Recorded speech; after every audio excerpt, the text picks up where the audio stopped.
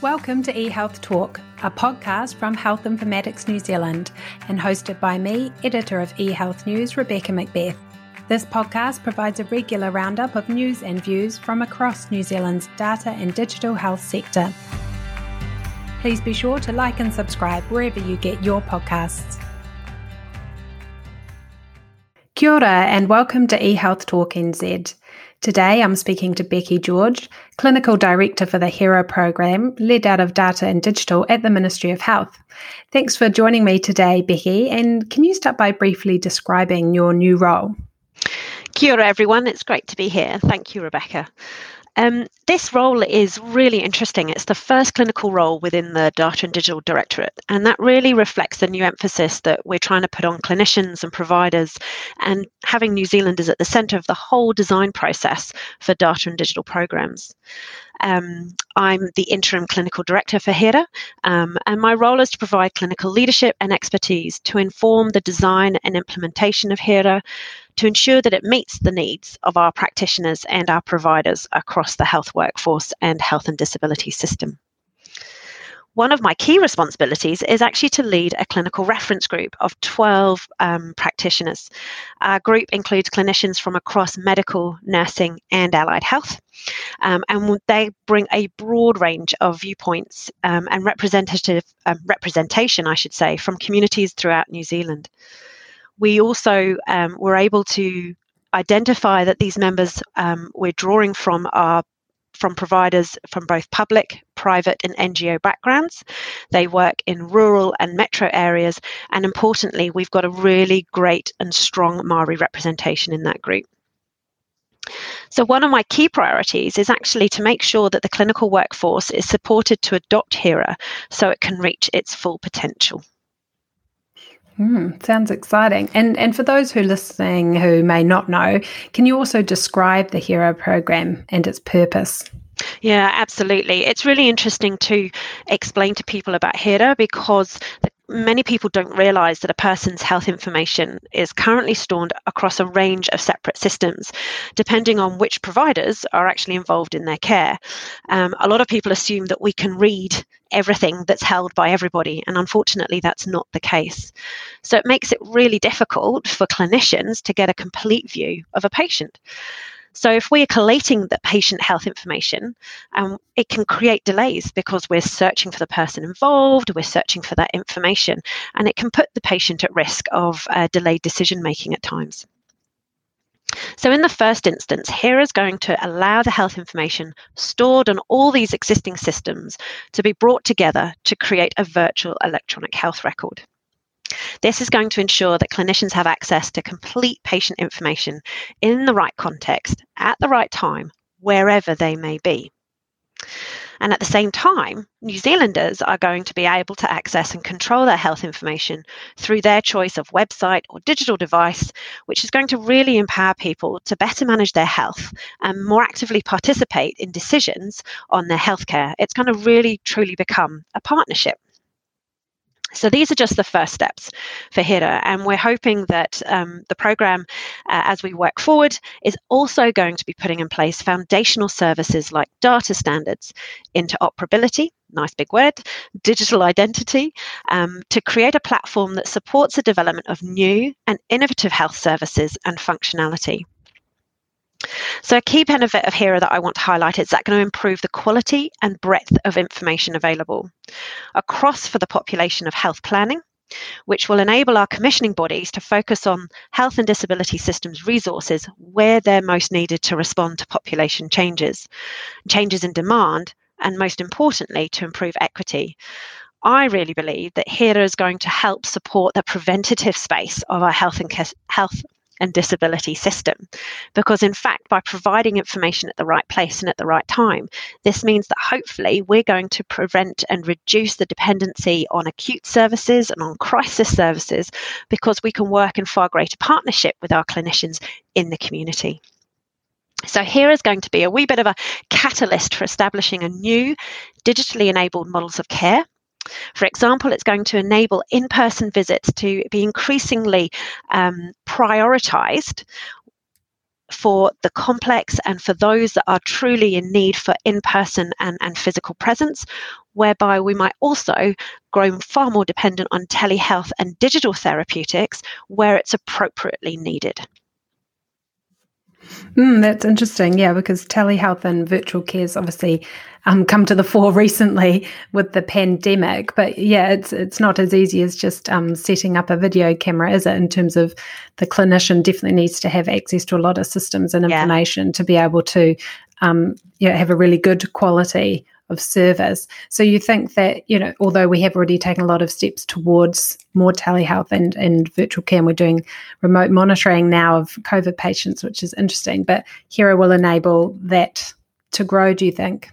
I do think. I think by providing a far greater comprehensive level of information, our clinicians are going to be able to make decisions far more adequately and appropriately around prioritizing complex needs. And those patients are often the ones who need that in-person presence. And it's going to provide opportunities for identifying where telehealth and where digital therapies are more appropriate. So it's creating that space to broaden the modes of delivery and the methods of how we might actually deliver and provide health services. And you mentioned at the start there that, a lot of patients think that clinicians already have access to this information. I mean, you are, have been a practicing clinician yourself. Have you had experience of that? Or, how do you explain to patients when you don't know something that's happened to them previously in the health system? Absolutely. I've had a wealth of experience of disconnected and fractured information, of trying to chase down who it might be that's been involved that the consumer may have mentioned that visited their house or provided a piece of equipment, for example, because there are so many players often involved and providers, I should say, involved in a person's health journey. Bringing that all into some kind of coordinated response around a strategic care plan for somebody who's got sometimes complex needs, sometimes more simple needs, but bringing all of that into play is really important and can take, at this time, a lot of time to track down and bring those pieces of the puzzle together. And often now that's the clinician's role, is it, to be that sort of centre point trying to pull that information in? Absolutely. And that's often, and I think traditionally, why we might have people whose roles are called key worker or caseworker, because in fact, the roles for navigating the health journey have been identified as instrumental at coordinating and bringing all of those bodies and all of those providers together. So can you tell us about the current timelines for the initial program of work for Hira? Yeah, absolutely. So the first tranche of Hira we anticipate will commence implementation really soon. It's going to be delivered over a period of about 2.5 years, and it will put in place most of the key foundation services. So by the end of that first tranche, New Zealanders and their trusted health clinicians will have access to important health information, including such things like demographics, such as gender and ethnicity, name and date of birth, their enrolled general practice, community services card entitlements, prescribed and dispensed medicines, and their COVID-19 vaccination status and COVID-19 test results. So the first tranche is really focusing on key foundation services and really focused on key information that will be available to all providers and consumers who on board with Hira. So New Zealanders are also going to have the ability to update their information held in the National Health Index and what we know as NHI, such as their contact details. And that's fundamental because what we want to do from the start is demonstrate to our New Zealander population is that actually partnership is critical and is central to the development of Hira right from the start. So access to health information in Tranche 1 is going to be enabled through multiple consumer and provider channels, and they might be websites or apps. And we're going to be focusing on those that improve equity of access to health information and who and what will look to empower our consumers and whānau to better manage their health and well-being. Yeah, interesting. The NHI. What I've heard quite a few people say how lucky we are in New Zealand to have that, and often the envy of other countries. Can you just give a brief description of what the NHI is and how that's going to be central to Hira? Yeah, absolutely. So the NHI is critical as a standard of patient information that takes their identity in terms of their name, date of birth, and ethnicity and gender, and brings it together in one place. And it's so the NHI is not just your number. The number gives access to those elements of information. So that's absolutely important. And what we're trying to do is, by enabling consumers access to updating those information, we're going to reduce the number of times that you get asked for your date of birth and your name and your general practice and your ethnicity when you go and visit a health service, because in fact we will have access to the NHI as a source of truth. The consumer's going to have access to update it, which is really key, because then that means that they are partnered in responsibility for ensuring that. Now, we do know that many changes to people's sort of personal details around that are held locally. So it's going to be, on the responsibility of all of us to ensure that we feed updates and changes to that information straight into and directly into the NHI, because then that means that is the source of truth and will be trusted as the source of truth for coming into Hira. Yeah. Great. And so understand there is going to be 3 tranches ultimately of the program of work. Can you just tell us about that sort of future roadmap? Yeah, absolutely. So Hira is going to be a 5-year program, and so it's going to run until about the end of 2026. So with the delivery of each tranche is going to overlap with the next and previous to some extent. So in other words, the implementation of tranche 2 will start work before work to deliver tranche 1 is completed. So we're going to take a wee bit of an iterative approach to Hira. The second and third tranche will build on the foundations put in place by the first tranche, while we're also building new services and functionality. So wherever possible, we hope to improve and expand services delivered on that first tranche. So the mix of deliverables sort of within that second and third tranches of Hira is expected to evolve over the duration of the program. And this is going to reflect the experience that we've gained during the delivery of the first tranche. So in response, that might be to stakeholder feedback, and that's across sort of vendors, our clinicians as providers, and our consumers and New Zealand population. So at this stage, the Ministry expects that the second tranche of Hira will bring new opportunities for consumers and providers to engage by giving our population and the clinicians access to an even wider range of health data, such as information about allergies, adverse reactions, shared care plans, which are going to be absolutely critical, and other immunisations information and lab results. We also are going to be providing access to a broader range of eligibility and entitlement information.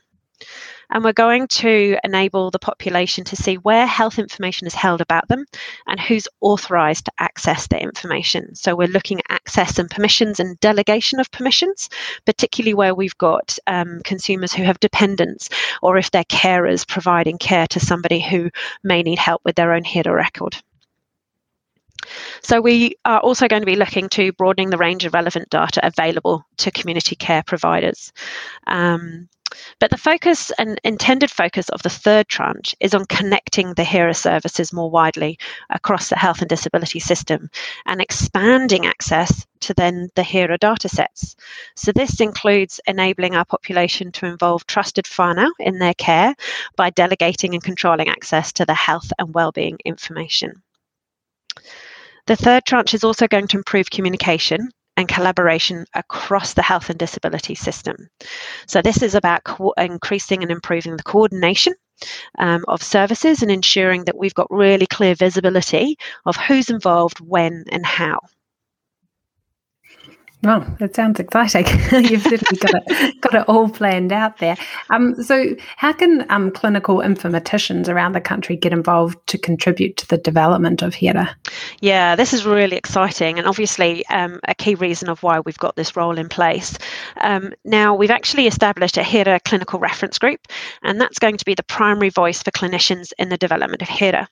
The group is obviously drawn from across a range of professions, as I said earlier, and so each member of the group has a well-developed professional relationships with their peers. They've got their own networks and connections, and together with strong links in their communities, we're going to be asking them to bring these perspectives with them to the group meetings. We also, within the Hira program, have a research and discovery team that's helping to inform the design, and they're going to be holding interviews and focus groups and workshops with New Zealanders, with whānau, with clinicians and vendors and advocates. So we've got a number of avenues of how we're going to engage and reach out and connect. So I know that across the clinical workforce and the health and disability workforce broadly, we've got a number of communities and networks that are going to be engaged and worked with. There may well be points of discussion, and I know that we are going to be regularly engaging people with both updates but also consultation processes. The onus on the clinical reference group is that we will ensure that the membership remains consistently relevant to what it is that we're working on. So it may well be a more fluid membership than a very static advisory group or governance group.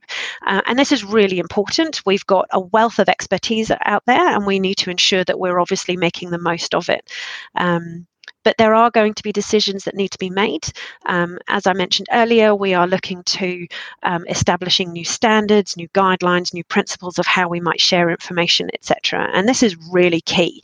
And so we're kind of almost breaking new ground from a national perspective on this. And it's something that we all need to work together on, and we all need to draw on the wealth, again, of expertise that we have available to us. And I guess in terms of timing, moving to that sort of national standard approach, at the same time you've got the creation of Health NZ and the Māori Health Authority, is that all going to, I guess people's mindsets are already changing in that way? Do you think that's going to help in terms of perhaps getting over some barriers about some way things might be done locally that nationally are going to have to be done slightly differently? Yeah, I think so. I think there's some real opportunity there with the development of the new bodies and entities that we are challenging the way that we used to do things. Because, as Albert Einstein said, if you always do what you've always done, you'll never get anywhere different. So we need to make sure that we are re-envisioning things. And I think the way that we're trying to engage with our community, with our rural disability Māori populations, with our clinical health workforce, that in fact we're really trying to do it in a very partnership focused way. This Hira is about them. So this isn't ministry led, this is a partnership program. And that's something that we're making very clear in all of the communications and workshops that we're providing. We've got a couple of workshops coming up in December. A consumer provider workshop and a vendor workshop, and those invitations have just gone out. So we're really keen to have people come on board for those two particularly. It's going to really start the engagement process and continue it, because we've already been doing some prior to this. Yeah, for listeners, it's on the 10th of December, those two workshop webinars, and you can find information on Eventbrite and HIN's website and NZ HIT as well, and MTAN's, I believe. I'm sure it's probably on the ministry website as well, Becky. So look out for that 10th of December and join in for more information there. We have touched on this already, but in terms of, if we're the starting point of a virtual electronic health record, why is the input of clinical informaticians going to be important for Hira to be a success, as opposed to just clinicians, but the clinical informaticians specifically? Yeah, absolutely. And this is really key, because in fact our clinical reference group, the majority of them all have a foundation in digital health and informatics from a clinical perspective. And this is important because we need the expertise and perspectives to be provided from an understanding of that that broad interpretation of the technology and the digital systems and process space, as well as that foundational underpinning of the clinical understanding of processes and systems. So what we're really hoping to do is bring people in who can provide answers and understanding to the questions of such, does Hira provide the right information in the right context? Are we, what type of document sharing do we need to establish in order to ensure national standards for consistency? So how do we take all the nuances that we understand from the clinical pressures and complexity of our health system, but also recognizing the technical limitations that we have and the need for standards and the need for data sovereignty, and how do we bring that into play, and how do we ensure that those right decisions are being made? So for clinical informaticians, this is a key role to be providing their input and feedback into Hira as it's developed in whichever avenue they can access. So the workshops, the reference group, directly to me as feedback, or however that might be, their wisdom and expertise is highly valued. Yeah, because they're often described as sort of translators, aren't they, between the clinical needs and understanding of workflow, sort of at the coalface, and the as you said, the technological possibilities and understanding of what can be achieved and what sort of timeframes. Having those people in the middle who can speak both languages is obviously going to be important in a project like this. Yeah, I absolutely, and I think often people question the need for clinical informaticians, and I often you're playing with that argument of what a business analyst can also bring to that situation, and I think fundamentally the value comes down to the efficiencies gained by having a clinician in that space who already understands the health and disability system. So this is about a breadth of perspective from that clinical view, but also then learning and understanding and brokering that space between, as you say, that technology and clinical worlds. And what will Hira mean for clinicians in terms of their day-to-day roles, do you think? That's a great question. I believe that Hira is going to have a significant impact on clinicians' daily caseloads and work life.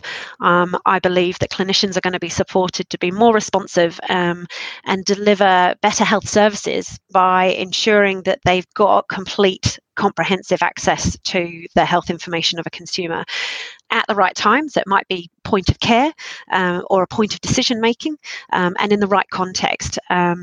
And this is going to be done by means of existing systems and any digital device, including desktop computers, tablets, smartphones, that they have available access to. So this is really key. We're not making it device specific. This is really important to ensure that we've got equity of access to. So over time, we believe that Hira is going to become an ecosystem, we might call it, of secure and trusted information and data.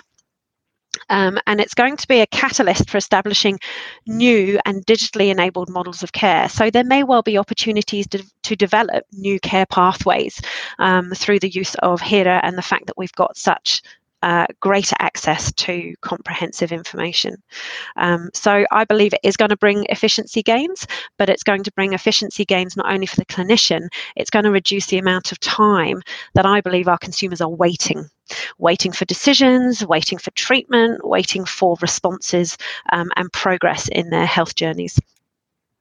And I imagine, especially from overseas, we hear a lot of reports about general frustration and the burden that IT can bring if it's not done well and people don't have access to information.